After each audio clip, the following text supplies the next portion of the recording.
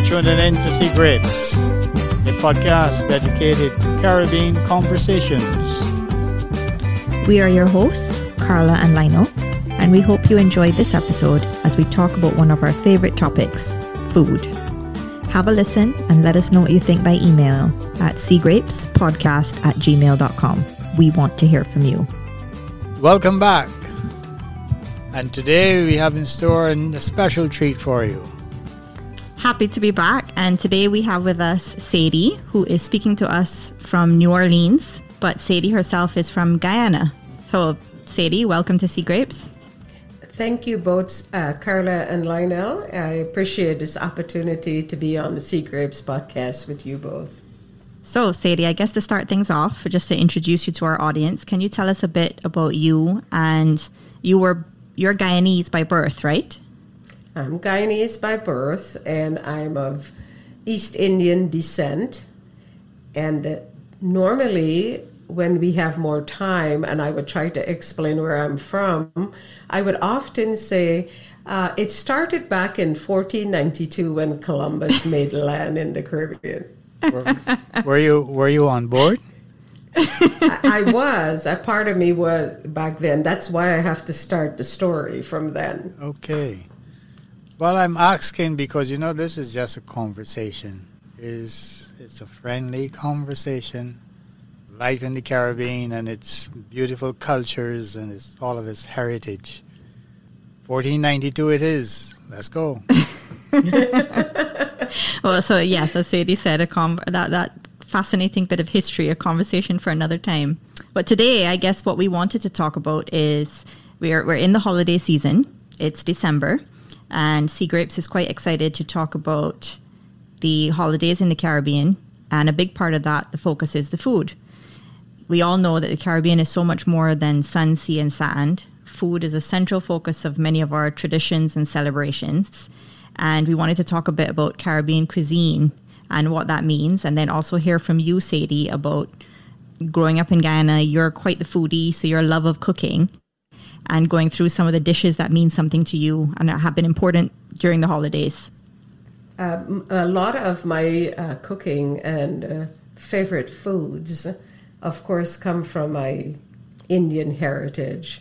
But what was an additional benefit for me growing up in Guyana, where we cohabited 6 races all together. We had the British and Dutch that were there, and we have some of their foods passed down to us, like the baking, and we have our black cake at Christmas.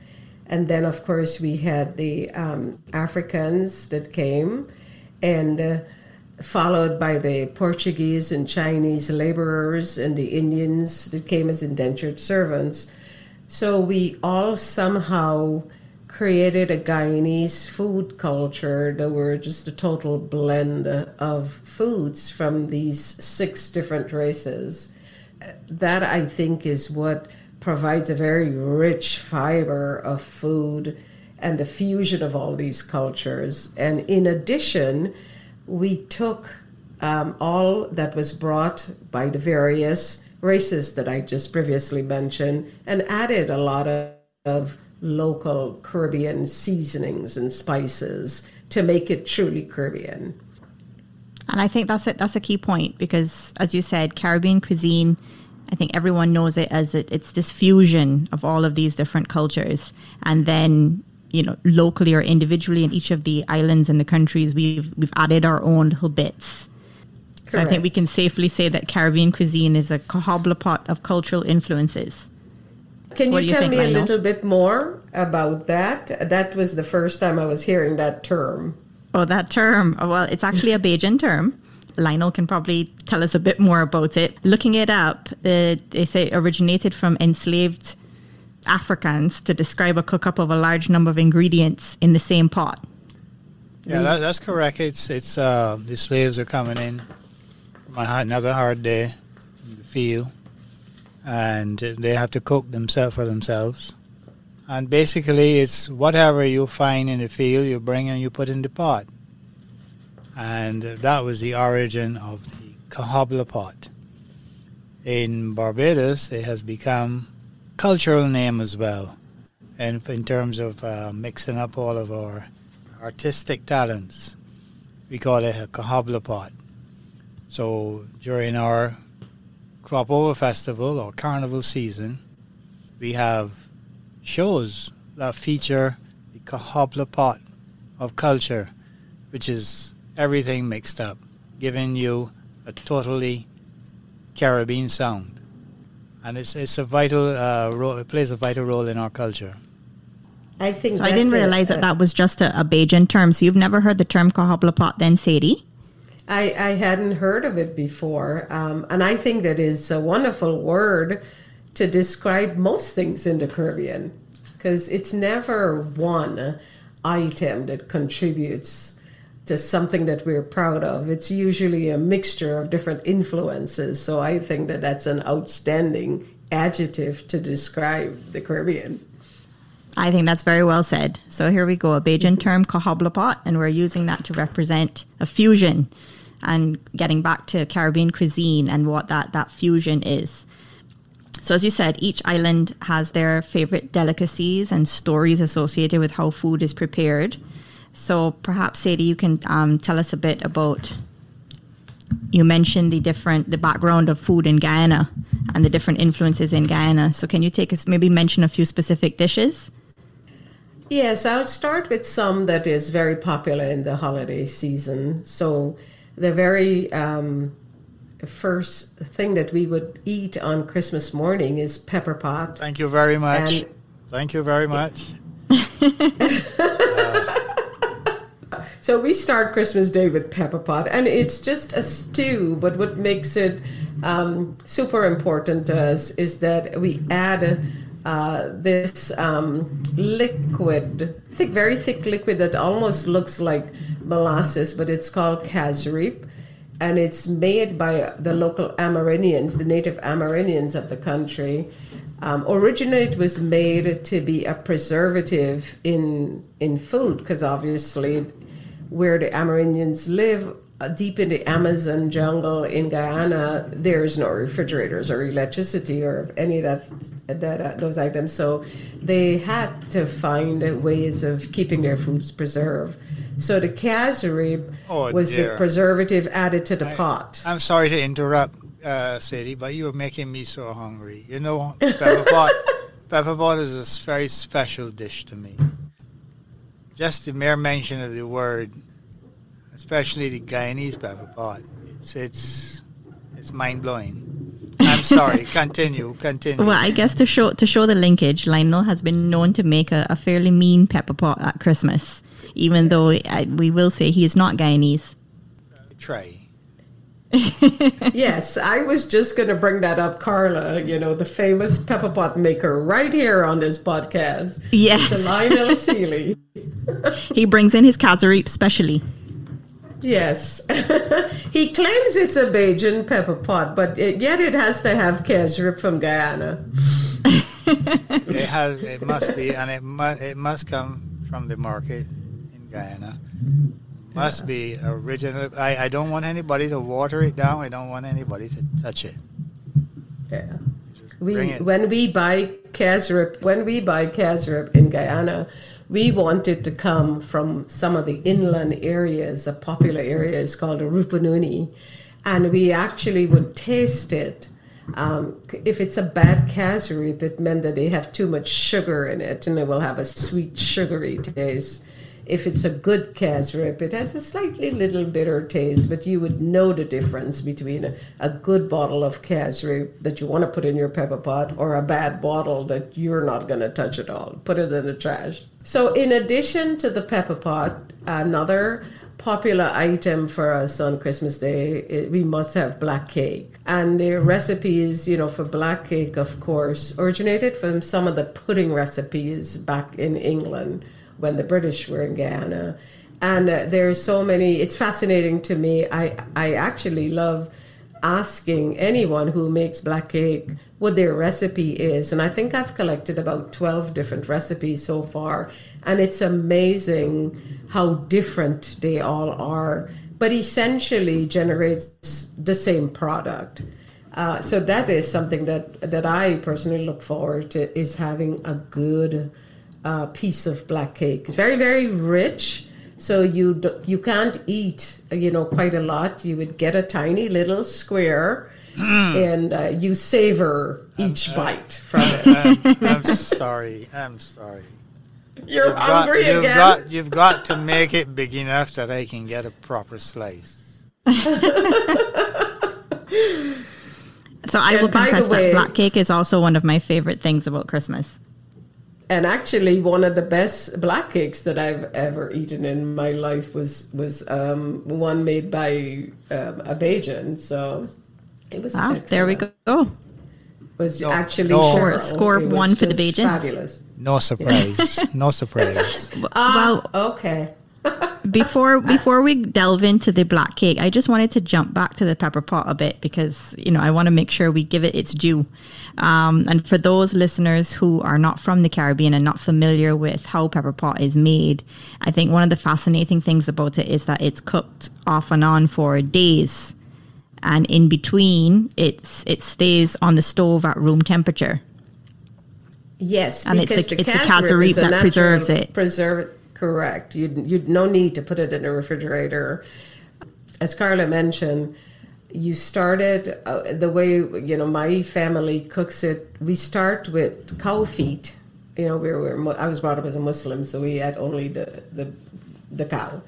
But we started with cow feet because you want the sauce to be kind of thick and sticky, glutinous. So you boil down your cow's feet, and then you would add the cashew into that and all your spices, garlic and whatever else you want to put. Peppers, of course. It's pepper pot, lots of peppers. And then you would add whatever meat you want to. We typically added beef. You can add chicken, pork, whatever your favorite meats are into it. Like I said, basically it's a stew, but it's a stew with a difference. And we've had a saying, too, in the Georgetown Cricket Club in Guyana that there was a pot of pepper pot that was on there for, over 20 years. And, of course, the bottom of the pot and the inside is probably 2 inches thick. But they would just keep adding meat and more cashew to it and just let it keep boiling it once a day. And Carla, to point out to you, even though it sits just at room temperature on the stove, you do have to heat it up once a day. Mm-hmm. You have to bring it to boiling, and then you can turn it off, and then it's good until the next day. Oh, my goodness. So the 20-something-year-old pepper pot from at the Georgetown Cricket Club, that's the gift that keeps giving. Yes. And, of course, like any food with lots of spices and seasonings, it's always better a couple days later. So can you imagine a pot that's been sitting there for over 20 years, how rich and delicious it is? I've never actually, a small disclaimer, I've never actually had pepper pot from that pot. It was just a tale that was told to me growing up in Guyana. Well, we may have to travel to Guyana and investigate that story. I think and that's let everyone know how the idea. 20-year-old pepper pot is. Yes. We have to write a letter to the Georgetown Cricket Club and ask them if the pot is still on. Yeah, yes. Now that they've received special mention on the Seagrapes podcast, we will be reaching out. So if anyone listening is familiar with or a representative of the Georgetown Cricket Club, please let us know. Is your pepper pot still on? Because we're coming for Christmas. And in Guyana, pepper pot, you said it's the first thing you have on Christmas morning? We have it for breakfast, and it goes with homemade bread. We always will, my mom and I do too, make homemade bread, and we have thick slices of homemade bread with pepper pot. And another quick tale, I'm not going to take too much time, but when I would visit when I was in school abroad in the States, in D.C. at Howard, I would travel home for Christmas, of course. And my youngest brother lived in Guyana, and he would drive my mom crazy. She would start a pepper pot. It's almost done. This one might be like 2 days before Christmas.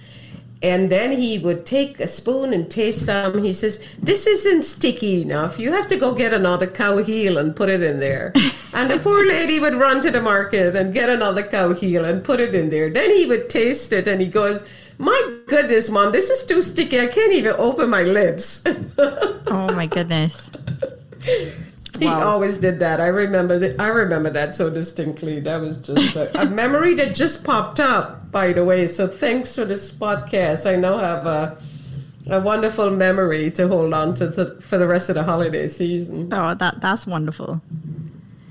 So, moving on from the pepper pot, I think one of the fascinating things is I guess, when you talk about the preservation, and that seems to be a big thing with two of the popular items in Guyana, at least for Christmas, being the pepper pot and then the garlic pork, because from what I read, the garlic pork also stays out. Is that correct? Correct, in a bottle on the kitchen counter. Now, okay. Again, I know of garlic pork. I've never had it.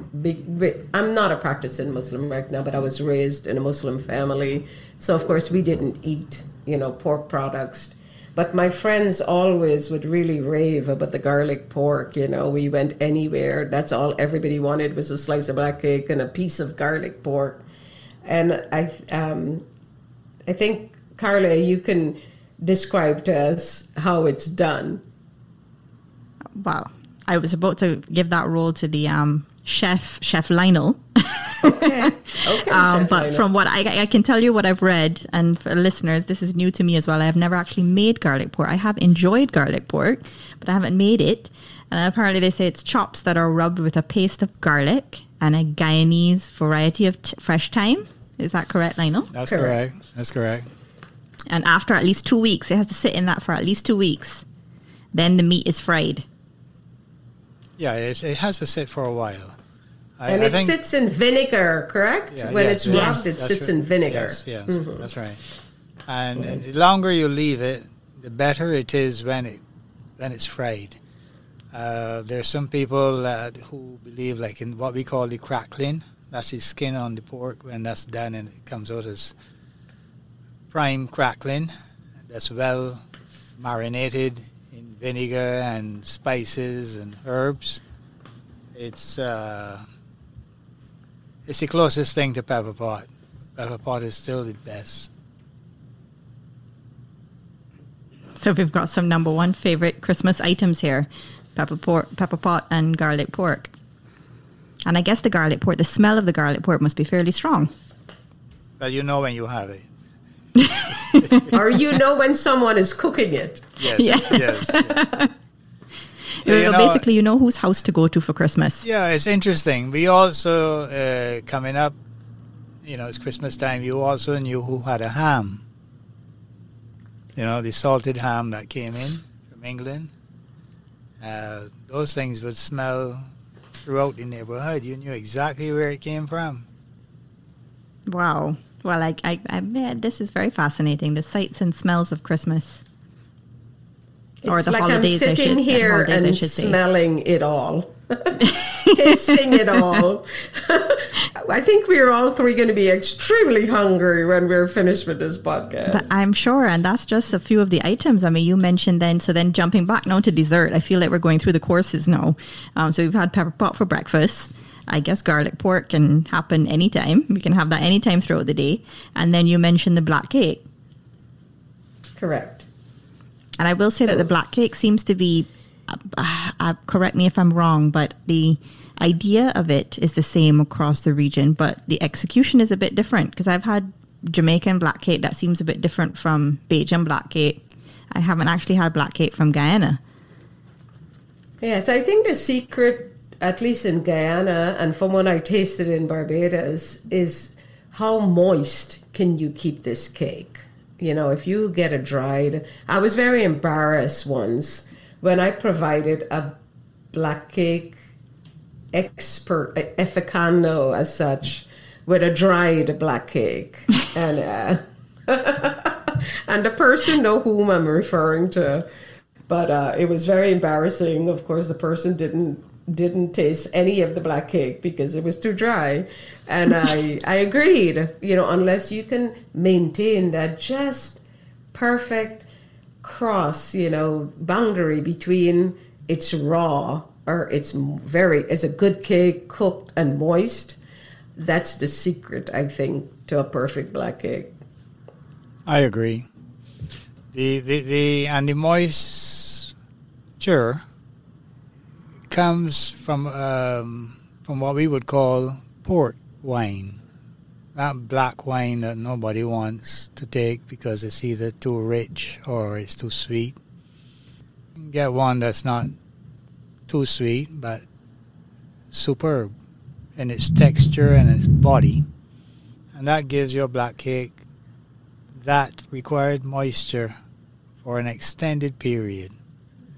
That's why the servings are usually so small, because it's the only cake that I believe you can get intoxicated from. I'm sure. And depending on who makes the black cake, some of them are very potent. Correct, because not only is the port used, to go back a little bit at the beginning, the black cake is better if you grind up the dried fruit such as raisins, prunes, currants, and you soak it down with the port wine and rum. I usually do mine for a year. As soon as I make my Christmas black cake, I grind my fruits up. They're sitting in my counter right now to be ground to put back in the jar to get fully soaked before next Christmas. Oh my goodness. And then a couple other things with the black cake. When it comes out of the oven, you then sprinkle it with some rum as soon as you take it out to keep the top portion moist. And I think another secret ingredient is cooking it in a water bath. I haven't done that before, but I'm going to try that this year because I just learned that if you bake it like a custard, you put the pan in a pan of water and you keep it in a water bath while it's cooking, that adds to the moistness. So I am really keeping my fingers crossed that this year I may have the perfect black cake, but who knows? Oh, wow.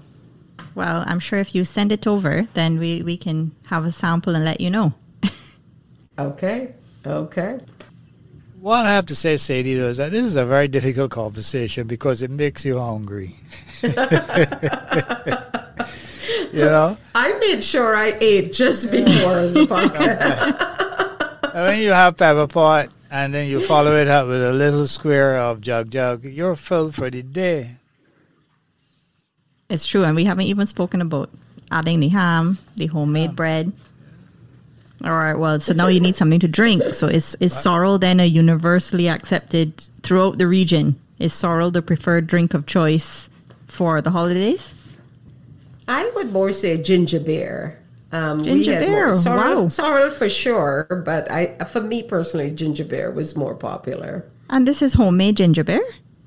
Yes. Homemade ginger beer. Yes. You just grate, you peel the skin off of the ginger, big piece of root ginger, and you grate it, and then you pour hot water over it, and you let it, brew as such, and then you add sugar, and that's ginger beer. That's ginger beer.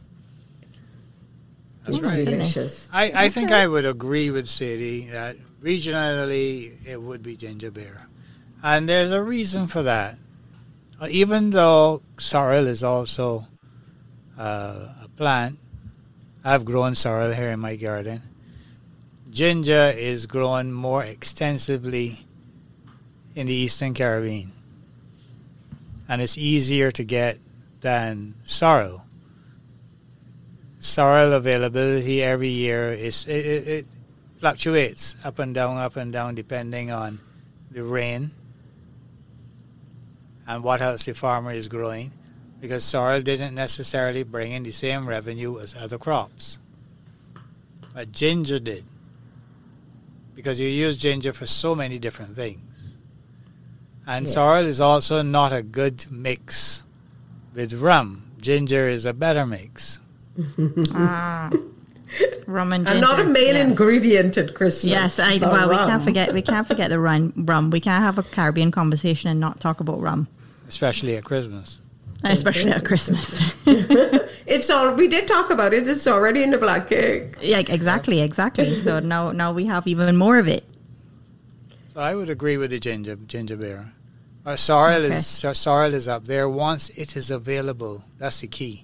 And then the other thing with sorrel is that unless you had children in the house that you could put them to sit down and teach them and show them how to cut the sorrel. Cutting of the sorrel was tedious as well as it was an injurious activity. It could cause you some pain. The little, what do you call those things, Sadie? The little burrs. The little burrs, okay, that would Yeah. stick in your fingers Burrs. and thing as you were cutting the soil to give to your mother, who would then take it and put it in the sun to dry. Sometimes. Other times you put it straight into hot water. Yeah, I think also sorrel, to me, in my opinion, is an acquired taste. It's a heavy taste. Yep. And It is that, an acquired taste. It is an acquired yeah. taste. That's true. Yeah. Everybody drank ginger beer because ginger beer has medicinal effects as well. A little bit of licorice, it tastes like sometimes to me, as if it has some licorice in it. Yeah, some people do that. Yeah. And then, of course, the Mauby rounds out the trifactor. I was brought up on Mauby, and I believe that Mauby or Mauberts, whatever you want to call it, Mauby is the greatest drink since water. And Mauby is made from Mauby bark. Yeah, it's a bark from the tree, but I get, Lionel, do you know the name of the tree that we get the bark from? I don't know the correct name. I just know it's the Mauby, and there's the bark. I don't know the name of the tree. I've seen the Past tree. the grocery store, I don't know where the bark comes from. I can tell you, though, that Mauby grows very well in Guyana. My next trip to Guyana, not only will I go to the Georgetown Cricket Club to look for the pepper pot, I will go find a Mauby tree. Yes. Well, there you go. And as I said, let us know. We put out a plea for anyone from the cricket club to get in touch regarding the pepper pot. So who knows? Your next trip, we may be joining you. Okay.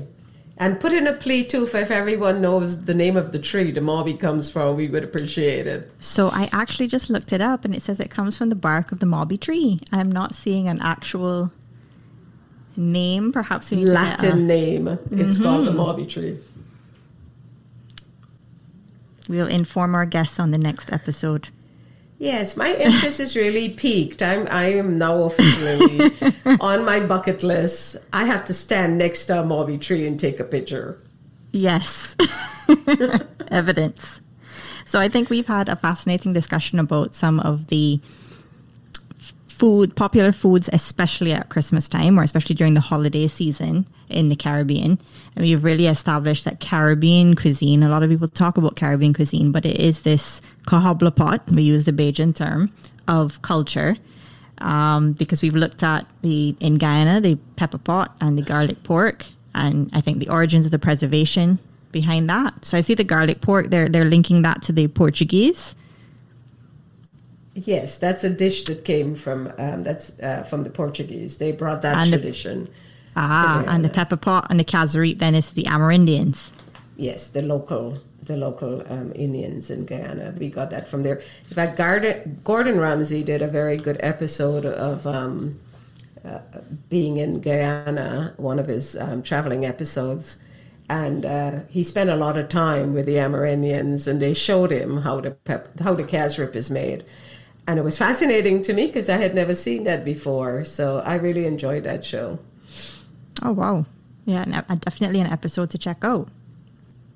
So I think bringing it back to Guyana, obviously, because that's home for you, Sadie, the origins of some of the foods there, we had a brief chat before this, and you had mentioned the Chinese influence.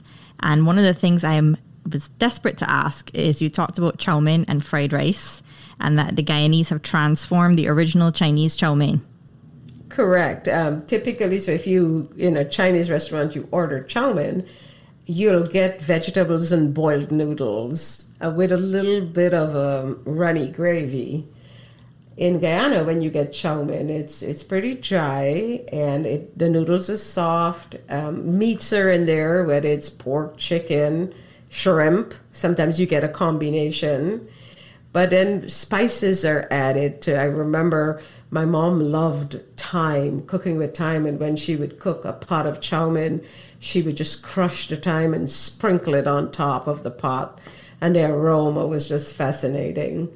And I know I mentioned to you another seasoning called married man pork, and it's similar to thyme, but it's another, I would say, green product that is used abundantly in Guyana. Yep, essential. Really? He said married man pork. Yes, essential to pepper pot. And essential to the garlic pork. And to the garlic pork, yes. Yes, Wow. you have to rub that with the married man pork, yes. I have never heard of married man pork. And why is it called married man pork? It's called married man pork. Yeah. Do you know there's a relationship between that and what in Trinidad they call Spanish thyme? Ah, Yeah. okay. It resembles a thyme, but the leaves are a little bigger. The thyme leaves are tiny, except if you've got the fat leaf thyme. Yeah. But this one, it's not thick at all. No, it's a it very isn't. delicate Yeah. leaf. And they call it it's similar to Spanish thyme in Trinidad. Don't ask Okay. me why it has that name. Okay. Wow. Well, so then there really are all these fascinating connections, because then in speaking about Trinidad and Guyana, we were saying that some of the foods at like the Islamic and Hindu functions, obviously they'd be the same, because you mentioned the famous 7 curry. Well, that's only at a Hindu wedding. You Okay. would get the 7 curry. And I tell you, we, growing up in Guyana, we would constantly ask, families and friends, who's having a wedding this weekend? And if we find one, we go crash it so we could get some 7 curry. And they serve it in a banana leaf. So the 7 curry, and I'm sorry, I do apologize if I'm getting this wrong, but it's a pumpkin is always there. Eggplant, we call balanje. No meat is added because it's a Hindu, Okay. it's a religious Yep. festival function. So we have pumpkin and callaloo, eggplant. There's something, spinach. Sometimes there's spinach. I mentioned pumpkin already. Katahar. There's something called katahar. The katahar fruit is like a breadfruit, and or a jackfruit. It's like a small jackfruit, a small. Okay. And the seeds. If you open the jackfruit, you have those big cute seeds. Well, similarly with a katahar, you take those seeds out and you peel the brown thin layer over it, and it leaves stains all over. You have to put lots of oils on your fingers so they're not all brown for months afterwards. But then you curry that, and that's very popular. Everybody goes to the wedding house. They're like begging for some katahar curry. I like you, Carl, I'm going to get in trouble because it's just not one of my favorite curries. Yeah. I've never developed a favorite. But so there's these 7 curries, and what makes it delicious, it's served in the banana leaf with dal and rice or roti, and then you put huge dollops of achar, whether it's mango achar or tamarind achar or celery achar, and you eat it with your hands and you mix it all up together, and it really blows your senses. Wow. Okay. So that's try to find a Hindu wedding so you could get some 7 curry. You're putting a new meaning to the movie Wedding Crashers. Yes. In fact, I have one of my aunts is visiting me right now from London, and she really would like to go to Guyana. She's Guyanese, of course. And she says, well, Sadie, when are you going next? I said, well, I'm waiting for my sister to tell me when there's going to be a wedding so I can go. Plan it around then. That's perfect. Yes, definitely. As soon as I know when the first wedding is, I'm going. Well, that definitely sounds like a Caribbean thing, linking holidays with food, or food with holidays. Yeah, and religious functions, And religious functions, and Eid. yes. When we celebrate our Eid after the month of Ramadan, we must have mitai and parsad and pulawari, and those are things that we really look forward to for that holiday. So we look forward to that. We look forward to the Hindu foods. We look forward to the Christmas foods. So we pretty much look forward to food every day. I agree with that message. And I think most people will. But no, it is truly fascinating how food is such a central focus. And, you know, you can definitely see why people enjoy foods from the Caribbean. And obviously we might be a little bit biased, but you can come to the Caribbean and experience something different, because even though we've talked about the origins being from cultures and cuisines from all over the world, the influences are there, and then somehow in the Caribbean we add our little extras and our little bits that, you know, make each dish different. Yes, we give it our own local flavor. Yes, yeah. So this has really been fantastic. I think we're all going to be leaving hungry, and we're all going to be getting ready, especially for Christmas, and starting off the morning with pepper pot, which sounds like a good plan to me. Yes, in fact, I think I'll probably make my black cake this weekend, because that's on my mind. Okay, well, there you have it, everybody. Black cake being sent out from Sea Grapes by next week. Compliment Sadie. Put your orders. Get your orders in. Yes. Well, Sadie, thank you so much for having a talk with us. We obviously, there's so much to talk about Caribbean food. We know that we've left out. Some people probably say, oh, we didn't talk about this dish or that dish. And, you know, we're working with a set amount of time, but we're always happy to talk about.